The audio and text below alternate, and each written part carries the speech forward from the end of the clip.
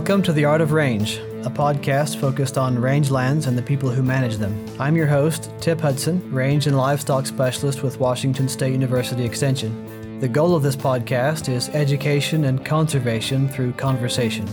Find us online at artofrange.com. My guest today on the show is Dr. Nathan Sayre from University of California, Berkeley.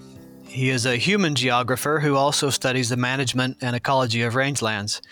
He's been active in the public rangelands conflicts in the Southwest for the last 25 years and has been a prolific writer over that time as well, producing both scholarly works and applied science grazing documents written for land managers. I've been studying rangelands with a focus on livestock production for about 20 years now, and some of my strongest held beliefs have come from reading Nathan's works. We met the first time in 2004 at a meeting of the Rangelands Partnership in Tucson. The Rangelands Partnership is a group of university range specialists and ag librarians and a sponsor of this podcast. And Nathan delivered a lecture titled Prospects and Tools for Sustainable Ranching in the Western United States. That meeting was in 2004. I started with WSU as a range extension faculty member in 2003. And this was a really formative lecture for me. Nathan, you quoted Jim Corbett as saying that ranching is now the only livelihood that is based on human adaptation to wild biotic communities, and noted that this interdependence of livelihood and landscape is critical. That concept is why I love my job. Then I read this 2017 book, Politics of Scale, A History of Rangeland Science, and I told Nathan in the invitation to come on the podcast that I read it like a Russian novel, cover to cover, over the course of about a week. People used to do that, read novels. I had concluded after 20 years in the range field that I had very few pat answers anymore, and the book confirmed my fears, and it really has affected my thinking on rangeland ecology and management more than anything else I've read in a while. That's pretty high praise and a long introduction. Nathan, welcome to the show. Thank you, and thank you for the introduction. That's very kind of you and very consistent with my hopes for the book. Excellent. I joked with Dr. Lynn Hunsinger a couple of episodes ago that some listeners may be surprised to learn that anything good can come out of Berkeley. So this is a 1-2 punch. J.R.R. Tolkien has his characters refer periodically to help unlooked for. And I think sometimes the best help comes from the most unlikely people. And by unlikely, I don't mean that your scholarship is a personal surprise. I mean simply that ranchers are not expecting the best writing on range management to come from sociologists who come from University of California, Berkeley. No offense to range scientists who are not from Berkeley. So I'll let you start talking. How did you end up studying rangelands and range people as a geographer at UC Berkeley? I was already doing it when I got to Berkeley. I got here in 2004, that same year that we crossed paths in Tucson. I went to college for a couple of years when I was 18, 19 years old at a teeny little college in Eastern California in the desert called Deep Springs College. And that was a sort of falling in love with the desert experience for me. The air, the aridity, the aesthetic beauty. Then I spent 2 years in the Northeast in the gray, cloudy, slushy world. By the time I finished college, I was tired of it. I wanted to get back to the desert. I moved to Tucson and I worked there for 3 years, mostly building barbed wire fence. And I saw lots of beautiful places. I'd never been to the Sonoran Desert. I really fell in love with that landscape. And that was where I started to take a greater interest in ranching. One of the places I was building barbed wire fence for was a wildlife refuge that the federal government had bought just a few years previously. And they were busily buying new parcels, adjacent private land parcels, adding them to the refuge, and then building barbed wire fence around these parcels to keep the cattle out, because the sort of central premise of their management was to cease grazing this huge former ranch. And one day I happened to be taking a break at the nearby cafe and getting some lunch, and I overheard a rancher at the neighboring table complaining bitterly about the refuge, and I didn't interrupt or talk, approach him at the time, but it began to be clear that there was a serious conflict going on in the local community about this ranch. I eventually got tired of just building fence all the time and wanted to go back to graduate school, and ended up at the University of Chicago in anthropology. Didn't really think I was going to study this, but a couple of other project ideas fell apart, and I ended up back in Tucson, on that same refuge. And that's when I started talking to ranchers, asking them questions about their opposition to the refuge. And by the time I was done, I had sort of turned myself from an anthropologist into a geographer, because a lot of the questions I had to pursue were actually about either the history of the valley or the ecology of the valley. And actually the two of them were intertwined. So that's the story in a nutshell. I went down there thinking that the Fish and Wildlife Service had its story straight, and the ranchers were just angry because they didn't care for it. And I had my views turned inside out by the field work. Talking to the ranchers, their version of the story had to do with the history of the valley. I had to reconstruct the history, and by the time I was done, I realized that they had their story straighter than the feds. Switching to the book, why did you write the book? This was a pretty large undertaking. I wrote the book because no one had ever written a book on this subject, and there was no scholarship that looked at it thoroughly and comprehensively. The history of rangeland ecology was not something that anyone had put together in a sort of thorough fashion. There were bits and pieces here and there, mostly written either by historians for agencies like the Forest Service, usually about one specific site where they had done research, and a handful by range scientists that tended to be very celebratory, and even those were mostly out of date. There had been maybe one or two more scholarly treatments, sort of objective or distance treatments, and the best one was more than 50 years old. And in conversations with people, I was routinely running into this question, sort of, how did we get this idea? Why do we believe that? Why did the Forest Service do this for decades and decades? And so it seemed like it needed to be done. I did sometimes wonder if there wasn't a reason why no one had done it, because it's a topic that maybe is either not that interesting to people, or is convoluted and lacks a sort of thread, a theme, or a plot. But that was the motivation. I realize we haven't talked much about the content yet, but I'm curious, what has been the response so far? Never having written a book, I don't know how much reaction you get, formal or informal. The reaction's been quite positive, although, there aren't, tens of thousands of people out there beating down my door to talk about it. I've heard back from quite a few people.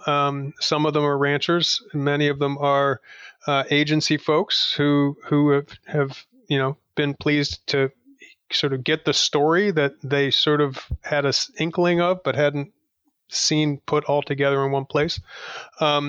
Scholars, geographers, people interested in rangelands, arid lands, the sort of politics of rangelands and pastoralism have been very positive. And we'll see. I mean, the thing about a book is you spend all this time researching it and then writing it, and then it takes a while to come out. And by the time it comes out, you're sort of exhausted. And you moved on. And then it usually is at least a year and a half or 2 years before the rest of the world has a chance to find it, read it, think about it, respond.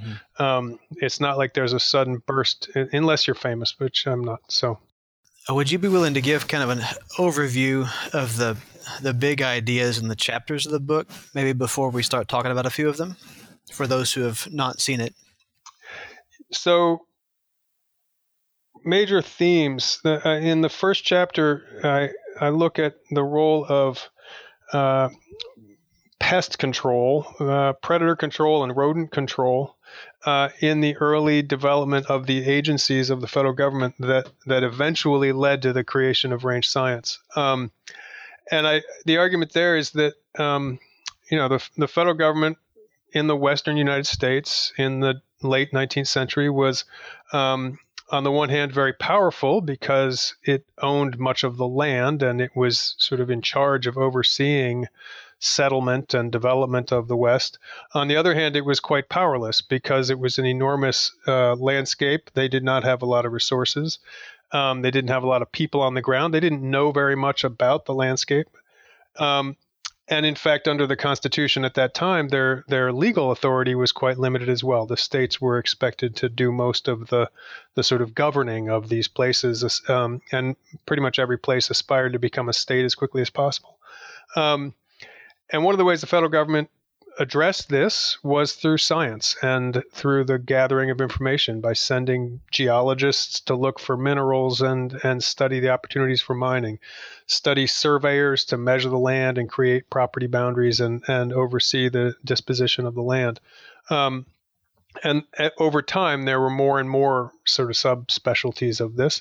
And the U.S. Department of Agriculture was interested, obviously, in agriculture, and they saw a need to both help settlers settle and then also help settlers prosper, succeed in farming or whatever other agricultural pursuit they might take up. And so they were looking here both to help because that was what the government wanted. The policy was settlement, right? And also because it was a way of building constituencies. So the USDA needed to have public support to keep getting funding from Congress and things like that. And so one of the things they did was they discovered, a lot of places there were issues of pests, insect pests, rodent pests, predators. Sometimes these pest problems were created by the arrival of the settlers, right? They created by planting crops, they created food that attracted rodents of various kinds. By killing the prey species that were eating their crops, maybe it was rabbits, they would create a problem with coyotes, and then they'd have coyotes to contend with. And the agencies were in the business of trying to assess these problems and come up with solutions to them.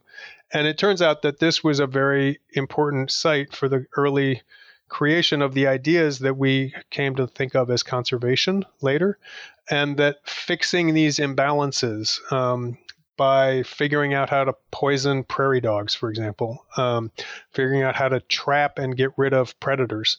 Those were the problematics out of which conservation emerged. And range science was one of these conservation fields that also was born out of this kind of exterminationist zeal in the Western U.S.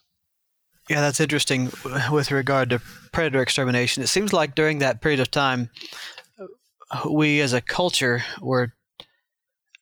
had the idea that nothing was impossible for us if we just tackled it hard enough. And you mentioned in the book that one of the prairie dog towns was 25,000 square miles, which, if I'm doing my math right, was about 160 miles on a side in a square.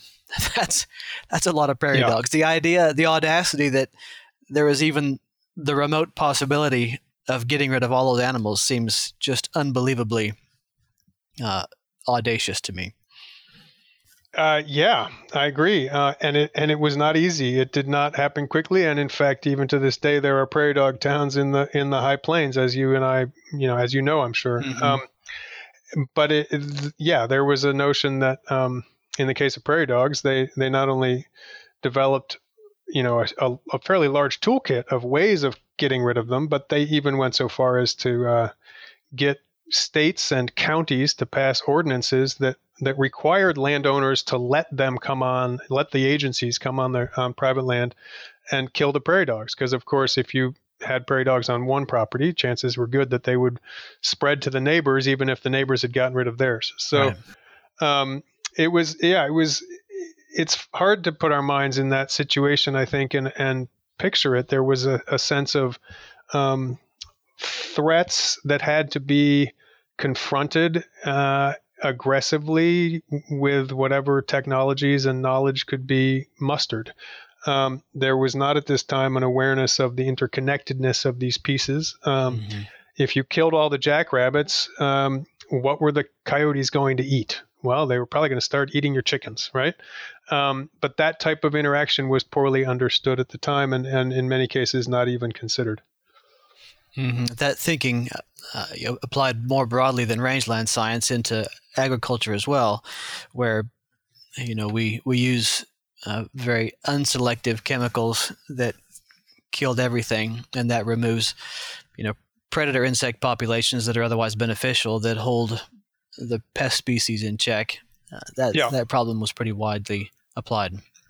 Yeah, I mean, I don't think many people realize that there was a time when it was considered just obvious that you should kill all the raptors around your around your farm. That they were not only potential threats to, say, your chickens or other things you were trying to raise, but that they were bad because they killed songbirds. Right. I mean, there was a time when the federal government engaged in systematic eradication efforts of hawks and eagles in the name of, protecting innocent songbirds.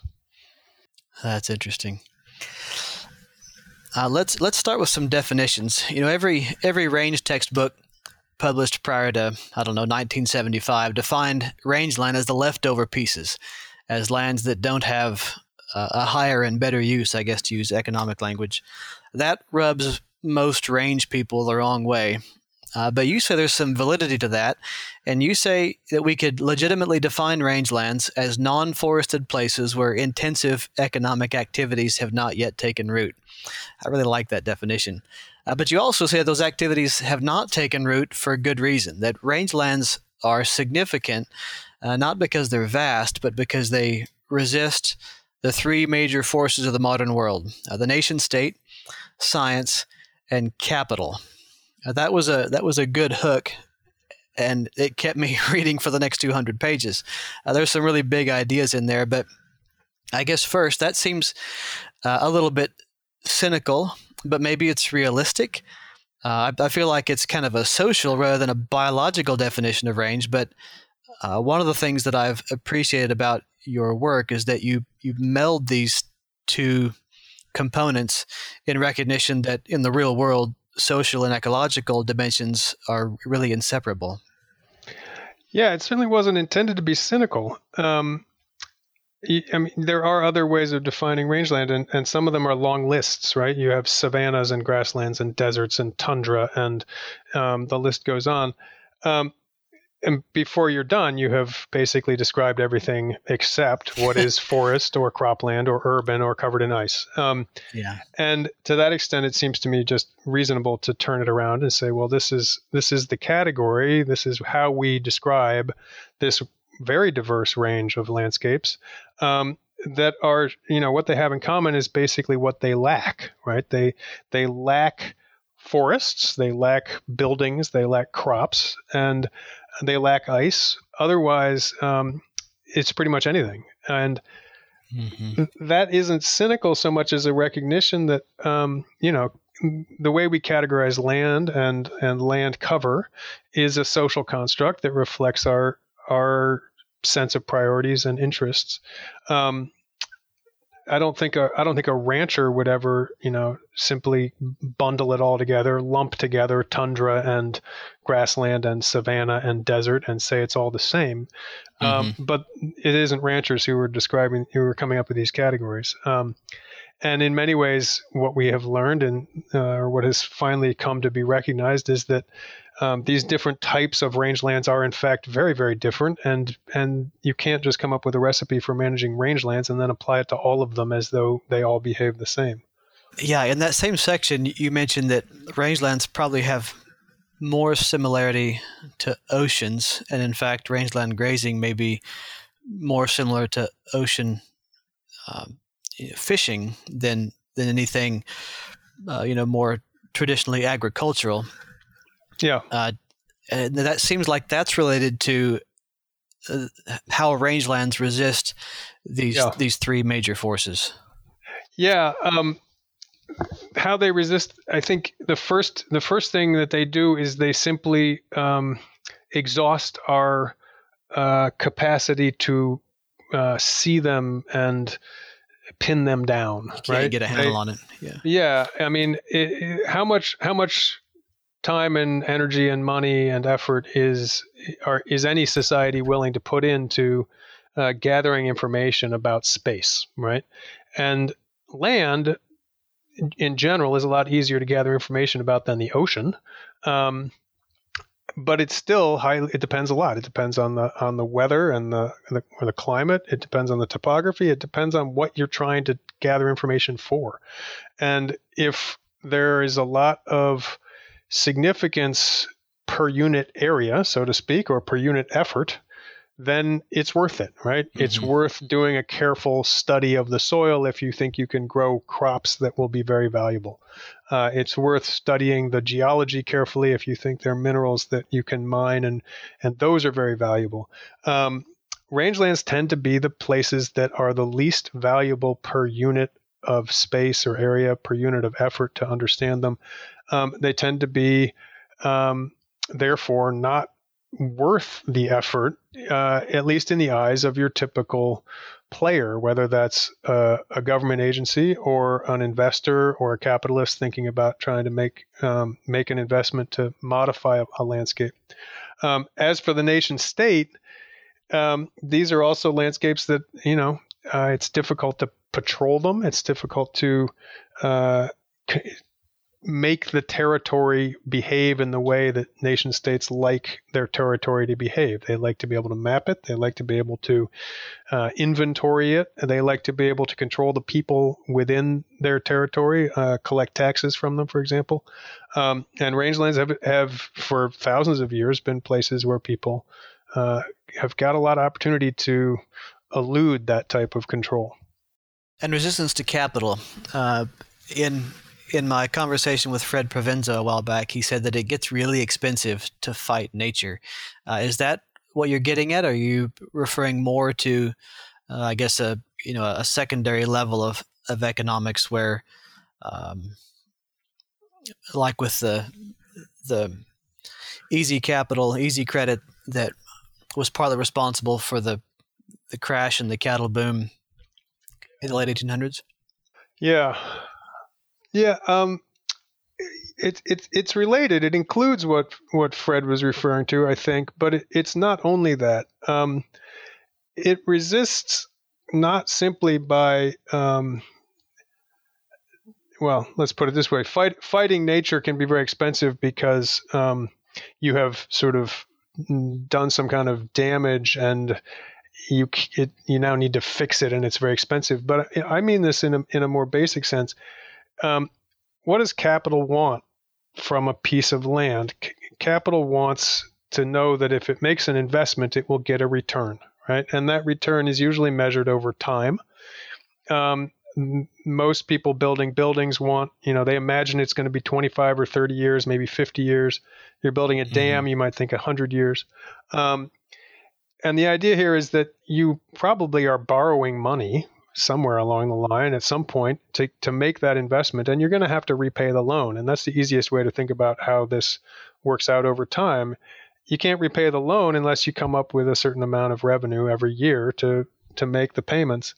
And in a lot of cases, what rangelands do is, they'll cooperate with you, so to speak, 3 years out of 5 or 7 years out of 10. There'll be enough rain, you'll get enough grass, the market will be good enough, you can make the payments on your loan. But then there will be those years when it doesn't rain or something else happens and you suddenly don't have what you need to repay the loan. And that's what I think is key about rangelands and their sort of failure to cooperate with the expectations of capital and capitalists. When rangelands have been readily available and full of grass, people have jumped on them and put livestock on them and made lots of money, and the capitalists have gotten very excited about that. But the grass doesn't grow every year, at least not the same amount. And if it doesn't rain and you've got a lot of animals out there, you can lose all of them very quickly, as people found out. So that's what I'm getting at, and it's the variability. It's the unpredictability and the variability, as much as anything else. Look at places like the Imperial Valley and the Central Valley, large parts of the southwestern deserts, there's not enough rainfall, or the rainfall is not consistent enough for farming. But if you can put an irrigation system in there and get reliable water, they are incredibly productive because it's hot and the sunshine is very reliable, and because the soils are actually, in many cases, quite fertile if you can find the water. And in a sense, what you do then is you fix the problem until you tap out your aquifer, and then you've got a problem that's even worse than you started with. I want to get around to several big ideas that really affected me because I think it's something that we've been missing. Neil Postman says in his famous book, Amusing Ourselves to Death, that in both oral and typographic cultures, information derives its importance from the possibilities of action. And one of the things that I have appreciated about what you write is that it always makes me think differently in ways that make me act differently. The content is not trivial, which is what academics are often accused of. And just so I don't forget to come back to some of these big ideas, what I'm hoping we can make time to discuss briefly is the idea that variability in rangelands is a bigger factor than even aridity in shaping plant communities. A discussion of carrying capacity, the idea of property rights and different methods of pastoralism, which wasn't so much a focus of the book as, I guess, kind of the inverse of some of the issues with property rights, community succession models, fire, and we've talked about predator control some. But going back to variability, there's a phrase that you use in the introduction that probably more than any other has stuck with me, and I think I've referenced it a dozen times in discussing these things, even on the podcast. I think Karen Longebaugh is jealous that I quote you all the time and not her. But you say rangelands are defined more by their variability than by their aridity. And I live in the inland Northwest where, we have enough winter precipitation that's fairly reliable that we can rely on. I guess the range of variability from year to year is not like what we see, I think, east of the Rocky Mountains, where they're relying on growing season precipitation, and it tends to be more flashy. But still, even in the Northwest, rangeland forage production is still driven by how much rain we get in the first 3 quarters of the growing season of April through June, more so than whether we had 2 feet of snow or none, the end of January. And I'm narrating some of what I think I've learned, and you can tell me if I'm getting it right. So range vegetation changes in response to sort of unpredictable combinations of both biotic and abiotic factors, and that's a stronger driver than livestock grazing, at least above some threshold of grazing severity, and severity stacked up over time in a pattern that we could call overgrazing. Am I getting that right? Yes, except it would be below that threshold, right? Yeah. In other words, you can graze to the point where the livestock grazing is strongly affecting the vegetation dynamics, but by and large, below that threshold, the dynamics are driven by abiotic forces. These are things that have now become widely accepted in the rangeland ecology community, but as I think you mentioned by email, not well known in the general public. The variability is important not just for vegetation, but I think more broadly. So many people have written books about the history of the American West and the fact that beyond the 100th meridian, to use Wallace Stegner's famous phrase, there's not enough reliable rainfall, or the rainfall is not reliable enough for people to make a living farming. And this so aridity has become this kind of talisman for Western American history and explanations of Western American settlement. But of course, what does that mean? It means that it wasn't so much that it was less than 20 inches a year on average that mattered to those farmers. It was that some years there was 25 inches of rain and they thought they were doing great. And then another year there'd be 8 inches of rain or 12 inches of rain. And it was those bad years that would drive them under and force them, sort of dash their hopes for settlement and the sort of Jeffersonian model of agrarian American democracy. So it was the variability, not the aridity. And the more I've thought about this, the more I've thought we should be focusing on variability. We can get used to something if it's reliable, even if it's dry, right? But if it's variable, it's a different kind of problem. And this is something we're dealing with all the time now. Wildfire seasons are a product of variability, right? As much as they're a product of temperature or aridity. Floods, that's about variability. These are the kinds of events that shock a landscape or a community and may cause lasting change. How does that change work? And this is where the vegetation story is really important.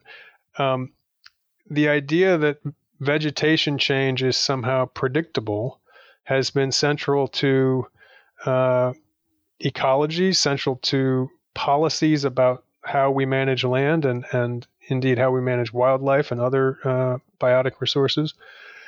And that faith was built from observations made in places where the climate was less variable. They made in places like eastern Nebraska, where sure, there are dry years and wet years, but the variation is not such that it completely changes the vegetation and alters things on a kind of lasting basis. As Frederick Clements famously realized, in a wetter year, you get more tall grasses. In a drier year, you get more short grasses in a place like central Nebraska. But you still get grass, and you still don't have a lot of erosion. So when we came further west into more arid and more variable landscapes, and by the time you get to Southern California, the variability is extraordinary. These ideas didn't make sense of the vegetation, but by that point we had built them into a lot of our policies, a lot of our ideas and expectations about how vegetation change happens. And I guess I feel like I came to understand this in Southern Arizona, where you have two rainy seasons. You have a winter rainy season and a summer rainy season. Either one can be good or almost non-existent in a given year. It's warm enough for plants to grow year round, so they both are growing season precipitation periods. And what you start to notice is that what grows in any given month or year changes pretty much randomly from one year to the next. Not completely randomly, but like there are a whole bunch of different plants that could grow well. And it will depend on, did it rain in February? Did it rain in March? Did it rain in April? Did it not rain last October? Will have an effect. And in other words, the notion that there's some kind of succession, a sort of stable pathway, that vegetation will always be somewhere on this neat spectrum, and that if you alter it, it will then just resume its sort of evolution towards its climax. That idea, which Frederick Clements made so famous and on which a lot of plant ecology was built, simply doesn't apply. And it's taken us a very long time to come to recognize that. I think ranchers have figured that out much more readily than scientists or policymakers, by and large. Right. Yeah, one of the conclusions of that, I think, is that especially in the West, the ecological effects of grazing can vary depending on the scale at which you choose to examine them. That's a quote from page 30 of the book. You say that the seemingly simple act of a domestic animal grazing all or part of a plant can have wildly different impacts, beneficial, benign, or destructive, depending on when it occurs, how much is grazed, how soon it happens again, and the larger historical and geographical context in which it takes place, end quote. You then say that there's two conceits that informed range science from the beginning. The first one is that range scientists believe that range livestock producers, ranchers, did not know how to manage their own herds and land properly. And the second conceit is that scientific methods that tend to be reductionist could produce the knowledge that we need to manage well. And then, adding insult to injury, there's probably a number of bad assumptions underneath even those. But just with regard to scientific method, the first one is that the idea that we can accurately tease out or identify causality using quantitative reductionist methods.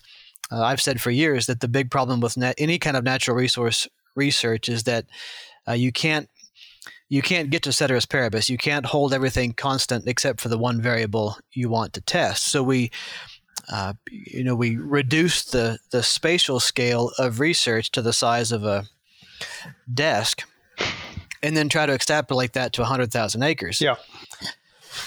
And I guess the second bad assumption is assuming that whatever results we get right here are going to hold true in every other context, other than the one that we did the research in. Yeah, I completely agree. And that is a central thesis of the book, is that on the one hand, you have managers, ranchers and agencies working at large scales, right? They've got, they're trying to make decisions about landscapes of 20,000, 50,000, or several 100,000 acres.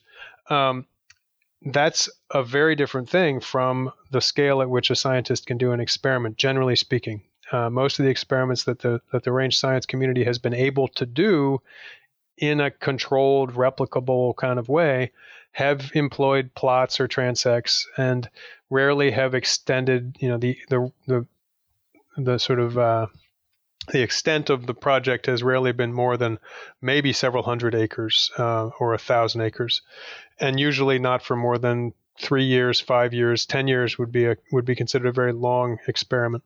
And there's a disconnect there between the scale of management, the scale of the research that has plagued the discipline and also plagued the politics of Western rangelands for more than 100 years now. So it's not rocket science. It's a lot more complex than that. Yeah, exactly. Where did that come from? Was that were those two conceits that you list the logical endpoint of a couple hundred years of Enlightenment rationalism? Or was it just kind of the hubris of the age? Any ideas on that? The first conceit was descriptively not wrong at the time, right? You put yourself in 1885, 1890, 1900, and most of the white U.S. citizen settlers in the western United States were newcomers. They hadn't been there long. Most of them came from places with very different ecosystems and soils and climates and so forth. And so it wasn't unrealistic to sort of look at them and say, maybe they don't know what they're doing. They weren't necessarily even livestock producers before they got to the West, right? The second conceit was an outgrowth of the Enlightenment and the kind of hubris or confidence that sort of U.S. success and growth and prosperity and exceptionalism had generated. Confidence that the tools of science, marshaled under the in a democratic governing entity like the USDA, would figure out the solutions to problems more efficiently and more effectively than other types of methods. Now, that presupposes the effectiveness of science, as you say. How do you get to everything else is equal in a landscape with so many variables and so much variability? It also give those livestock producers 4 or 5 generations to learn how to ranch or how to raise livestock on a particular piece of land. Chances are they're gonna figure some things out that will make that first conceit no longer true. But then because of the threshold problem, if you make a big enough mistake at some point, you have a punctuated change toward a degraded landscape that maybe then you can't recover from in a short time frame. True. And that's been an issue in much of the southwestern U.S. and other places as well. But it's also I mean, you asked in the email about, issues of desertification or instances of desertification in other parts of the world. You should get Diana Davis on the program and interview her about her book. It turns out that when somebody walks into a landscape and says this is degraded, on the one hand, it might be that they are saying something true about the landscape. On the other hand, they might be just telling you something about themselves and how they see the landscape, especially if it's one they haven't had a great deal of familiarity with previously. And the notion that the livestock of pastoralists and nomads in various parts of the world, particularly around the Mediterranean, but in other places as well. The notion that those livestock permanently destroyed the lush, bountiful ecosystems of those areas from previous centuries turns out to say a lot more about the observer than about the landscape, or at least there's a good chance. And that's where Diana Davis can give you the full story. But it's a power play to show up and tell somebody that they have screwed up their landscape, right? And it can be done in a way that makes it sound like you're just trying to speak for their own interests and the good of the landscape. But in many instances, that hasn't been, in retrospect, what was going on. Yeah, with that comment, I was thinking of Walter Loudermilk's report, I think from the 1940s. Yeah. Of a survey he did across the Middle East and parts of Africa, where where we believe that agriculture had collapsed, and I think he's considered the father of the Soil Conservation Service. He was certainly one of the first heads of the SCS, but because of that and other things that we read or hear, I've held as a self-evident truth that much of the Eastern Hemisphere had been grazed too hard competitively for thousands of years. When you think about Garrett Hardin's Tragedy of the Commons, we often think of, or I think of, sort of a pastoralist system where you have a commons where it's first come, first serve, and that automatically leads to degradation. And I think that idea in my own head is I'm trying to untangle through some of what you wrote. I actually have quite a bit of faith in indigenous peoples, at least in their land management practices. And one of the things that you said, I think maybe in the essay from the Rangelands Partnership meeting back in Tucson, is that the word sustainability is somewhat of a tautology, at least if you look at it on a long enough temporal scale. That which persists must be sustainable, and that which is sustainable persists. You answered some of the question. Were reports of damage in other parts of the world exaggerated? And part of that's our own perspective, But the person who's if somebody were here to defend what the United States did in terms of trying to advise other parts of the world, in your own opinion, do you think there are range problems out there that can be helped by modern range science, or could be helped, and where are those limits? There definitely are places where the resources that Western range science can bring to bear can be extremely useful in addressing rangeland problems and issues. The recipes of range science as they were formulated in the first half of the 20th century and then applied in much of the second half of the 20th century, I would say those recipes often produced way more problems than they solved. Right now, there's a great example of a long-term collaboration going on in Mongolia between range scientists, both at the Jornada Experimental Range in Las Cruces and also Colorado State University in Fort Collins. That's an example, I think, of range science genuinely doing what needs to be done in the way of engaging with the people living and using those lands, living on and using those lands, the policymakers who affect those landscapes and those people through their decisions, and recognizing that, yes, there's the potential for damage, but there is also the potential for sustainable livelihoods through livestock production on rangelands. And those are landscapes that have been grazed by domesticated livestock for 7, 8, 9,000 years, right? You mentioned Garrett Hardin. I mean, that parable that he made famous goes way back. It's not, he didn't come up with it himself. But it's also, as an empirical matter, wildly untrue about the way most rangelands were managed and used for most of human history. It only applies if you have a certain kind of people who are ready to keep adding livestock no matter what, even up to the point where they're destroying that resource, right? Why is it that in a variable system, abiotic drivers are more important than biotic drivers? Which is the new wisdom or the new knowledge we have about highly variable landscapes. Well, in one sense, it's because if you have too many livestock, they die when it stops raining. Right. And there are natural consequences. And so high mortality during drought. And then what happens? Well, you don't get animals back on that landscape from the natural reproduction of the surviving animals until years have passed and probably the rains have returned.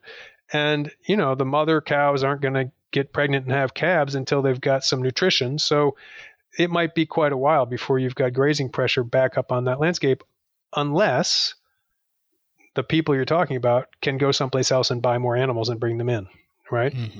Right. They didn't buy 500 tons of hay to supplement their lack of forage. Exactly. And in many ways, it's to say that Garrett Hardin's thesis only works in a society with a profit motive that overrides sort of common sense, and a system that allows people to keep adding cattle or keep adding livestock, even when there's no forage left. But that's just the tip of the iceberg. The problems are much more severe in terms of that thesis. But it has an intuitive logic for those of us in this society where we're accustomed to that type of behavior, that kind of selfish behavior.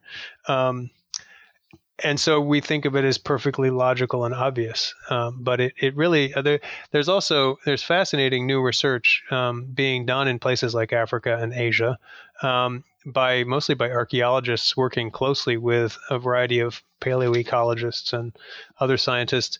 And they have started to be able to reconstruct the effects of livestock from thousands of years ago on landscapes that were grazed by nomadic pastoralists, right? Landscapes where the animals would move around all the time. And they might have a very pronounced impact on a small space for a brief period of time and then move someplace else and not come back for a while. Those are not impacts that are easy to detect, but the methods now exist to detect them. And by and large, what we're discovering, the evidence suggests that these animals did no damage, and in some cases actually benefited landscapes, or benefited vegetation and soils in locations where they congregated for periods of time over centuries and millennia. So the notion that the sort of default assumption about livestock grazing is that it's damaging to ecosystems is simply false. Of course, it depends on the landscape and the ecosystem, and it depends on how these animals are grazed. But it's wrong to assume that there's some kind of unavoidable contradiction between grazing and the sustainability of a landscape. Right. Pastoralism intrigues me, and this is probably my own ignorance, but listening to you talk, I'm thinking back on some conversations with Karen Longebaugh and Floyd Reed and Fred Provenza and Kirk Davies about grazing rules of thumb, and we pile on these list of factors that we need to apply in order to make grazing sustainable. And it feels like most of those are mimicking what happens naturally in transhumance pastoralism, where you're trying to limit the duration of the grazing period. Well, that's accommodated by animals moving on after they've been in a spot for a week or two. We're trying to We say that we need to make sure that there's growing season regrowth for plants before animals come back to graze that same spot. That's also addressed there. Limiting the severity of grazing is maybe not so critical, as long as you have a long period of time before the animals come back. Any other thoughts on what sustainable pastoralism looks like on where you have shared lands? It's easy enough to see how that's sustainable if you only have a single user or a single herd. But in places where you've got multiple herds using the same places, but still following that same pattern, how do cultures keep that from still being too much? There are a lot of different examples, and it's a little difficult to generalize and sort of reduce it to a single answer. There are places where there are, pretty elaborate systems of rules that are applied and enforced by a community of people, and that community is if not rigidly defined, it's understood sort of who's in this community, and people who aren't in the community are in various ways excluded from using the resource. But there are some fascinating examples as well where the resource is there, and the rule, insofar as there is a rule, is basically that anyone can use it, and that can apply beyond the boundaries of a particular village or ethnic group or community. How does it work? Well, in a lot of ways, it's as simple as you just suggested. Why, if you're a grazer, if you're a herder or a pastoralist, why would you want to keep your animals in a place where there was either no water or no forage? It's not good for the animals. It's not good for the animals. And right. To that extent, you will use a resource if there is forage and water. And if there is no forage and water, you will move someplace else and not try to keep your animals alive there. And it turns out that that is an arrangement that can work, particularly if you're dealing with a landscape that there's a famous place in Chad, I believe, where there's a great big floodplain that floods seasonally, and it's basically flat, and the floodwaters deposit sediment and restore the fertility, and the forage growth is quite abundant, provided that the floodwaters are sufficient.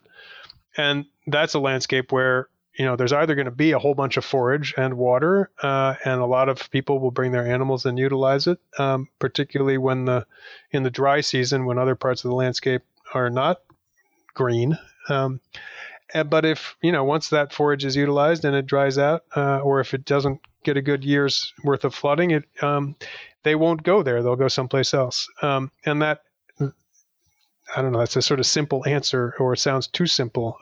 But it has worked in many places for, again, thousands of years, prior to the onset of what we consider to be, prior to the onset of commercial livestock production. I guess that's what it comes down to. If you switch the motive driving production to one of profit rather than one of subsistence, you've got very different dynamics to contend with at that point. Yeah, that's interesting. One of the projects that I've been working on, along with Matt Ziegler, the audio technician that you never hear on the podcast, has been a series of short case study documentary films on ranches in the Pacific Northwest who are managing for rangeland resilience. And one of the economic pieces that has kind of fallen out of that is that where you have high ecological resilience and healthy rangelands, there's a direct tie to healthy economics. That tends to be profitable in lots of different ways, not only because if you use the land lightly, you end up with a forage production buffer if you're not using everything all the time.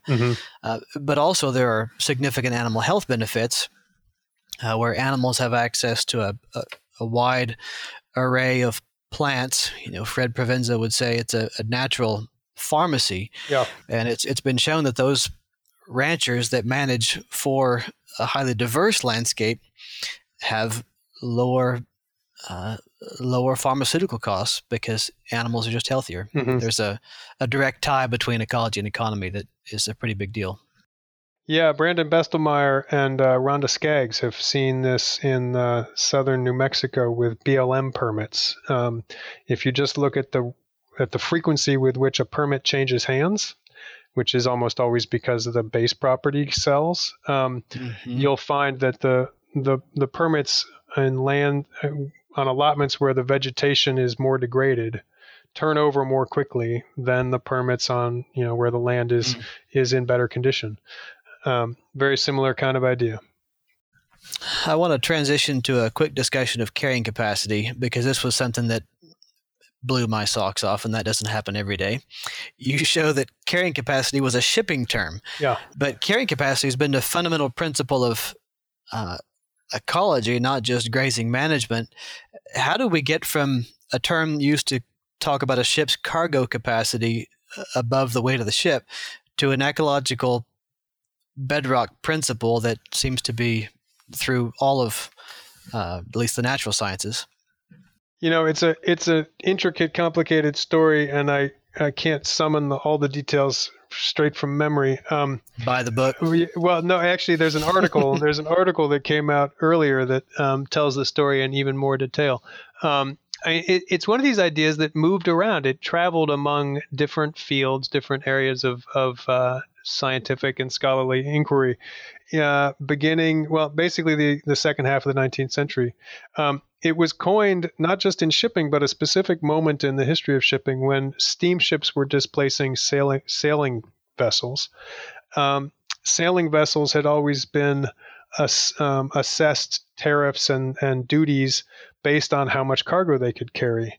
And that was something that was just a fixed number for the hull of the boat, right? It had a certain volume, and so that was how much tax it had to pay every time it came into port. Steamships messed up that system because, of course, the inside of the hull of a steamboat has got to have a whole bunch of space dedicated to the actual engine itself, but also to the area where you keep all the coal and the area where you keep all the fresh water. So there's a whole bunch of volume in that hull that is not available for cargo. And the people who owned these steamships complained to the governments of these different countries that it wasn't fair to assign tariffs and duties on the entire volume of their hulls because so much of the hull wasn't available for hauling cargo. And so that's when they coined the term carrying capacity, not just to signify cargo, but to signify cargo net of the stuff that went along with the boat. And so this was actually about trade and tariffs and trade policy. Now, once that concept was in use and traveling around and available, and something about the alliteration, I think, made it roll off people's tongues, it found its way into other applications. And so it found its way into engineering. People started talking about the carrying capacity of trains, the carrying capacity of canals and aqueducts, the carrying capacity of electrical systems, sort of how much current could a wire carry, how much current could a lightning rod absorb safely. And all of these were engineered systems in which you could sort of calculate the capacity of something you were making to do some task or carry some load that it was intended to carry. And this all made us, that in that context, these types of calculations could be fairly reliably quantified and measured and even tested, right? But then it started getting applied in other contexts. It got applied to how much weight a mule could carry or a pack train. It even got applied to how much weight a human being could carry as he climbed out of a mine, for example. And subsequently, it got applied in the biological sciences. How much water could a vein in a cucumber plant carry? It got applied to. Eventually, it got applied to rangelands, and this all came up because I started asking colleagues, when range science begins, and mostly it's about the 1890s. You start seeing sort of official documented publications about range science, and everyone just uses carrying capacity right from the very beginning, and they don't pause to sort of ask, well, what is this concept or what does it mean? They just use it as if it's common knowledge, and that was a puzzle to me, and it was courtesy of a research assistant who dug down and found all these earlier uses that I was able to piece together this story. Eventually, you end up using it to describe systems that are not humanly controlled or engineered, systems that are not even very easily bounded or defined, and systems that where an average is not the same thing as an actual capacity, right? It's just a calculated artifact. The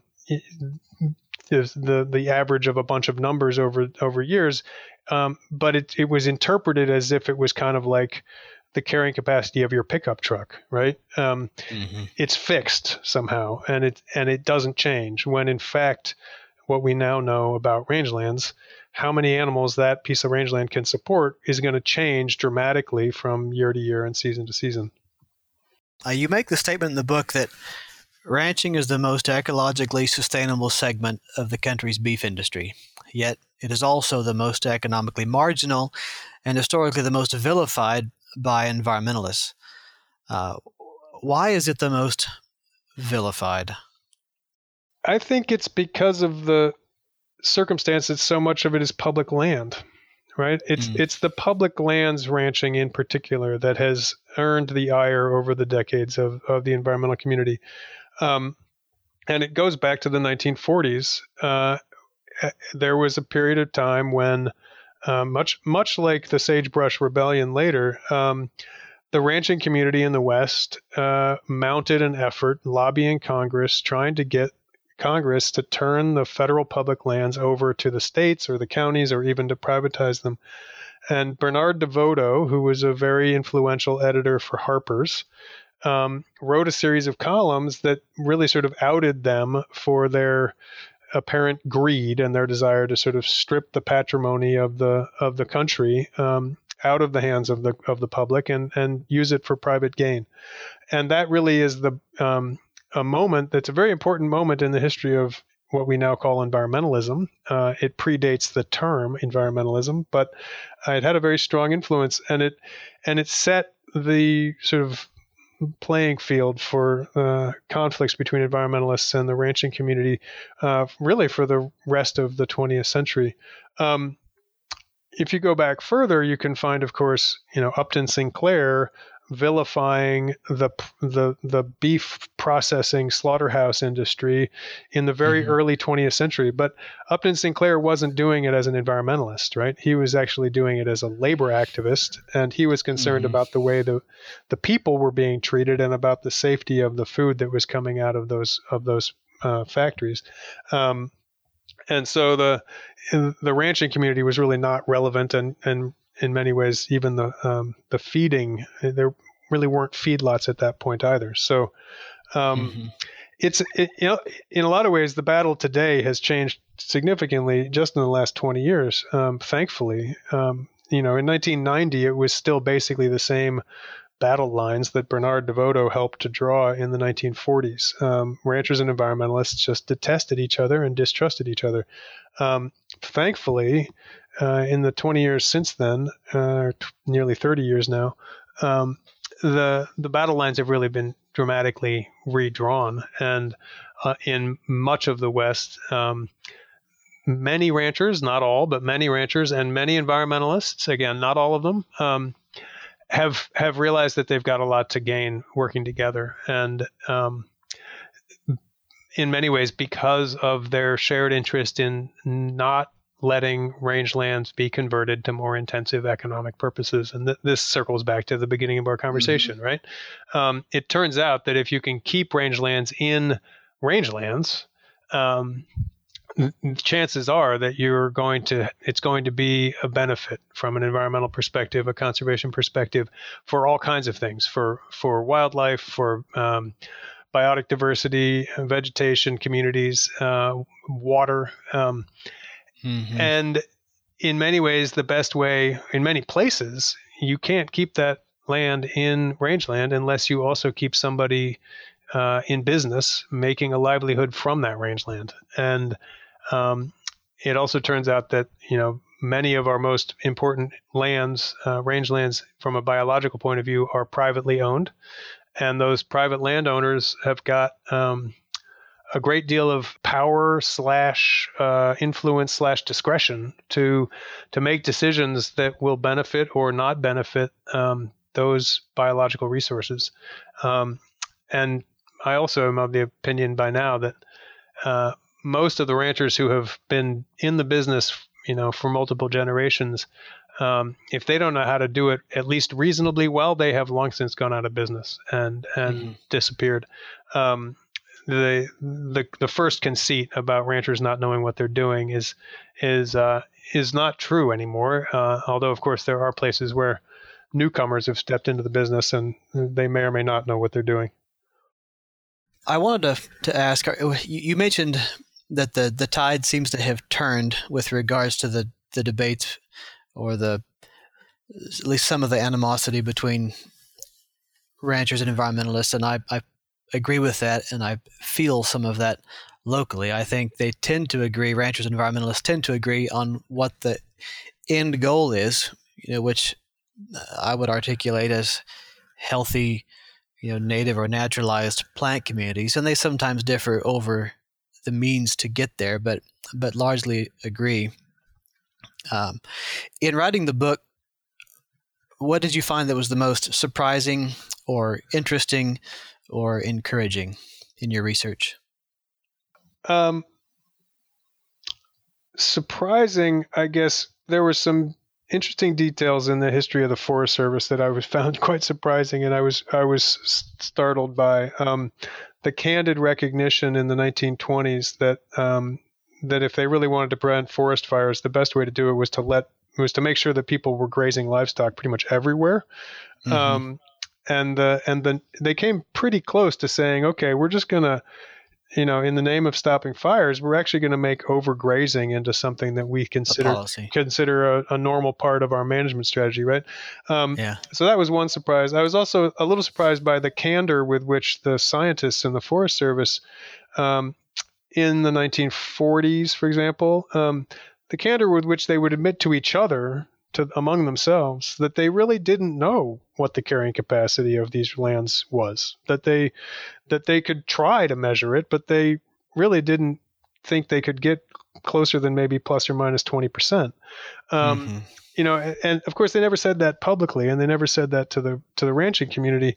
And if they had, it would have really changed the debate, right? Because oftentimes they were having pitched battles with ranchers over much smaller adjustments in stocking rates than that. So that was surprising. As far as hopeful, I really do. The hope I find is very much in what's happened in the last 20 or 25 years. Courtesy of efforts like the Malpai Borderlands Group and like countless other community-based conservation efforts that have grown up around a kind of alliance among ranchers and environmentalists, agency folks, scientists, sometimes just ordinary residents in rural parts of the West, who are concerned about the threats to the landscape that they share and that they love. And that has it's still a very difficult nut to crack in a lot of ways. But at least it gets the conversation focused on not people's sort of myths and imaginations and sort of cliches about the condition of a landscape, but focused on what can we really do here? What are the threats? What are the opportunities? What's a realistic ambition for this area? What can we do together? Where can we agree to disagree and leave those issues, sort of for the future, perhaps, and really set about preventing the kinds of fragmentation and intensification, land use change that we know will change the fabric of this landscape and this community. And those efforts, I think, are a very useful and long overdue corrective, both to the sort of the log jam and animosity of the earlier fights between ranchers and environmentalists, and also useful correctives to the hubris of scientists and agencies. The Forest Service, I have got a great deal of sympathy for the difficulties of the challenges that the Forest Service has faced, but their track record in managing the nation's rangelands over the last 100 years is really nothing. They're not infallible. Let's put it that way.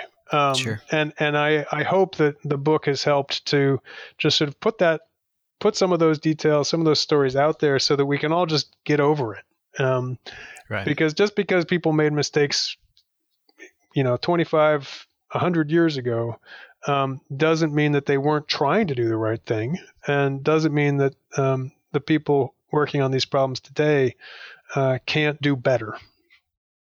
On that note, did you learn anything that you feel demands action today by land managers? Some place where we're still getting it wrong, where something significant needs to change in a widespread fashion. Two things. I do think this question of fire and fire management, fuels management, and the role of livestock grazing. I think there's a need for a more careful look at the utility of livestock grazing for fuels management. It happens around here in the Bay Area. It happens and nobody even bats an eye. The hills, the Oakland Hills, are grazed by goats in a very intensive way. They pay the goat herders to come and have the goats eat the grass, so that when the dry season rolls around, you don't have, just terrifying fire risks in the hills. There are a lot of places in the West where livestock grazing has been cut back or even eliminated on the periphery of sprawling cities. Sometimes because the rancher gets tired of dealing with the suburbanites and the recreationists, and sometimes because the agency doesn't want to deal with the complaints of the suburbanites when they go hiking on the rangeland, right? That may be part of why we're having such trouble managing fire risk on the wildland urban interface, and maybe we need to look more carefully at that. The other one is a more general lesson, I think, which is that people have used rangelands as a kind of they have projected onto rangelands their aspirations and anxieties in really remarkable ways over the last 100 years or so, often with this kind of wishful thinking that they see a piece of rangeland and they think this could be better, this could be done differently. Often they are inspired or excited about the opportunity just because, in fact, compared to other parts of the landscape, rangelands look enticingly available, right? They aren't very expensive compared to other kinds of land. They're big. They look like there must be opportunities there to improve them or to put them to some purpose that will somehow either make them a lot of money or solve some big problem. Right now, it's happening in areas like, let's put lots of solar panels all over rangelands, or let's put lots of windmills on rangelands. And oftentimes these ideas are so tantalizing to people that they basically lose their sense of perspective and critical reasoning skills. We know a lot more about rangelands than a lot of people realize, and a lot of people, when they discover rangelands, they get very excited about something, and they don't realize that they are maybe reinventing the wheel is not quite the right term, but they are repeating the sort of comedies and farces of the past. This is happening right now, in particular with respect to questions of rangeland soil carbon, and I think that's something where we need to be a little bit more sober and critical, and realize that we may be doing this in part because all these aspirations are more difficult on other places, on other kinds of land, right? in other words, just as we have in the past imagined desertification as a way of rationalizing getting rid of the pastoralists and the nomads, we may be rationalizing rangeland soil carbon sequestration as a way of avoiding the more difficult but also more effective ways that we might deal with climate change. Mm-hmm. Very good. If somebody wants to go buy your book, where do you recommend that they purchase it? How is the easiest way to get a hold of it? Well, of course, we know what the easiest way is, right? Is you go to Amazon and you click once or twice, and they send it to you, and it arrives 5 minutes before you order it. I would Google knows. I would love it if people bought the book at their local bookstore. They can order it directly from the University of Chicago Press if they wish. If Amazon is the simplest way and the best way for people, I probably am. Yes, I've got my reservations about Amazon as well as anybody does. But I'm not. I also would love to see people buy the book. So that's right. I'm in a compromised position, I'm afraid. Very good. Anything else that you would like to comment on about the book before we finish off here? Oh boy. Not really. Thank you so much for your kind words about it and the invitation to talk today. Berkeley may seem like an unusual place for ranchers to get useful knowledge, but the range program here is actually one of the oldest, if not the oldest, in the United States, and it has a storied history of actually generating many very mainstream ideas as well as a number of not so mainstream ideas about rangelands. And the fact that it's sociologists, I think, is perhaps the more interesting piece. I think there's a growing recognition that, in fact, our environmental problems and challenges have more to do with people than they have to do with ecosystems and the biophysical sciences per se. And the fact that we are able to lead the way here in the study of the social dimensions of rangelands, I think, continues our very long, almost a century now since Arthur Sampson was hired to teach range here at Berkeley. We are carrying it on, and we are proud to be a part of the rangeland community.